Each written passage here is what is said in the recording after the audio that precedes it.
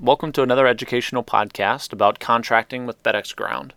The average FedEx delivery takes 90 seconds, so this series of podcasts is designed to teach you something new in that same period of time. My name is Spencer Patton. I'm the president of Route Consultant, and today's podcast topic is, how long does it take me to buy a FedEx route? So we'll kind of go in reverse order here.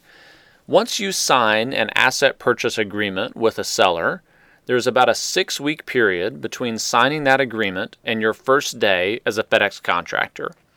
During that 6-week period of time, there's a lot of things that you have to do in order to get ready for your first day.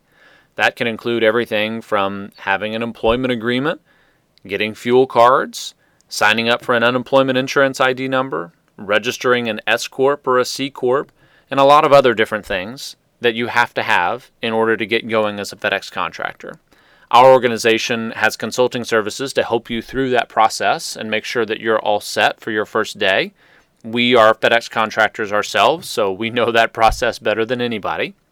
But then prior to signing that asset purchase agreement, the process largely depends upon your price range, the geographic area that you're willing to purchase in, and how quickly you're able to secure financing, or as a cash buyer, how quickly those funds are available.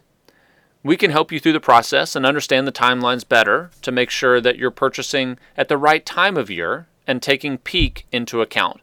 Because it's pretty hard if you want to purchase one of these businesses and then you take over the day before Thanksgiving, which is going to be Black Friday in a couple days and Cyber Monday after that.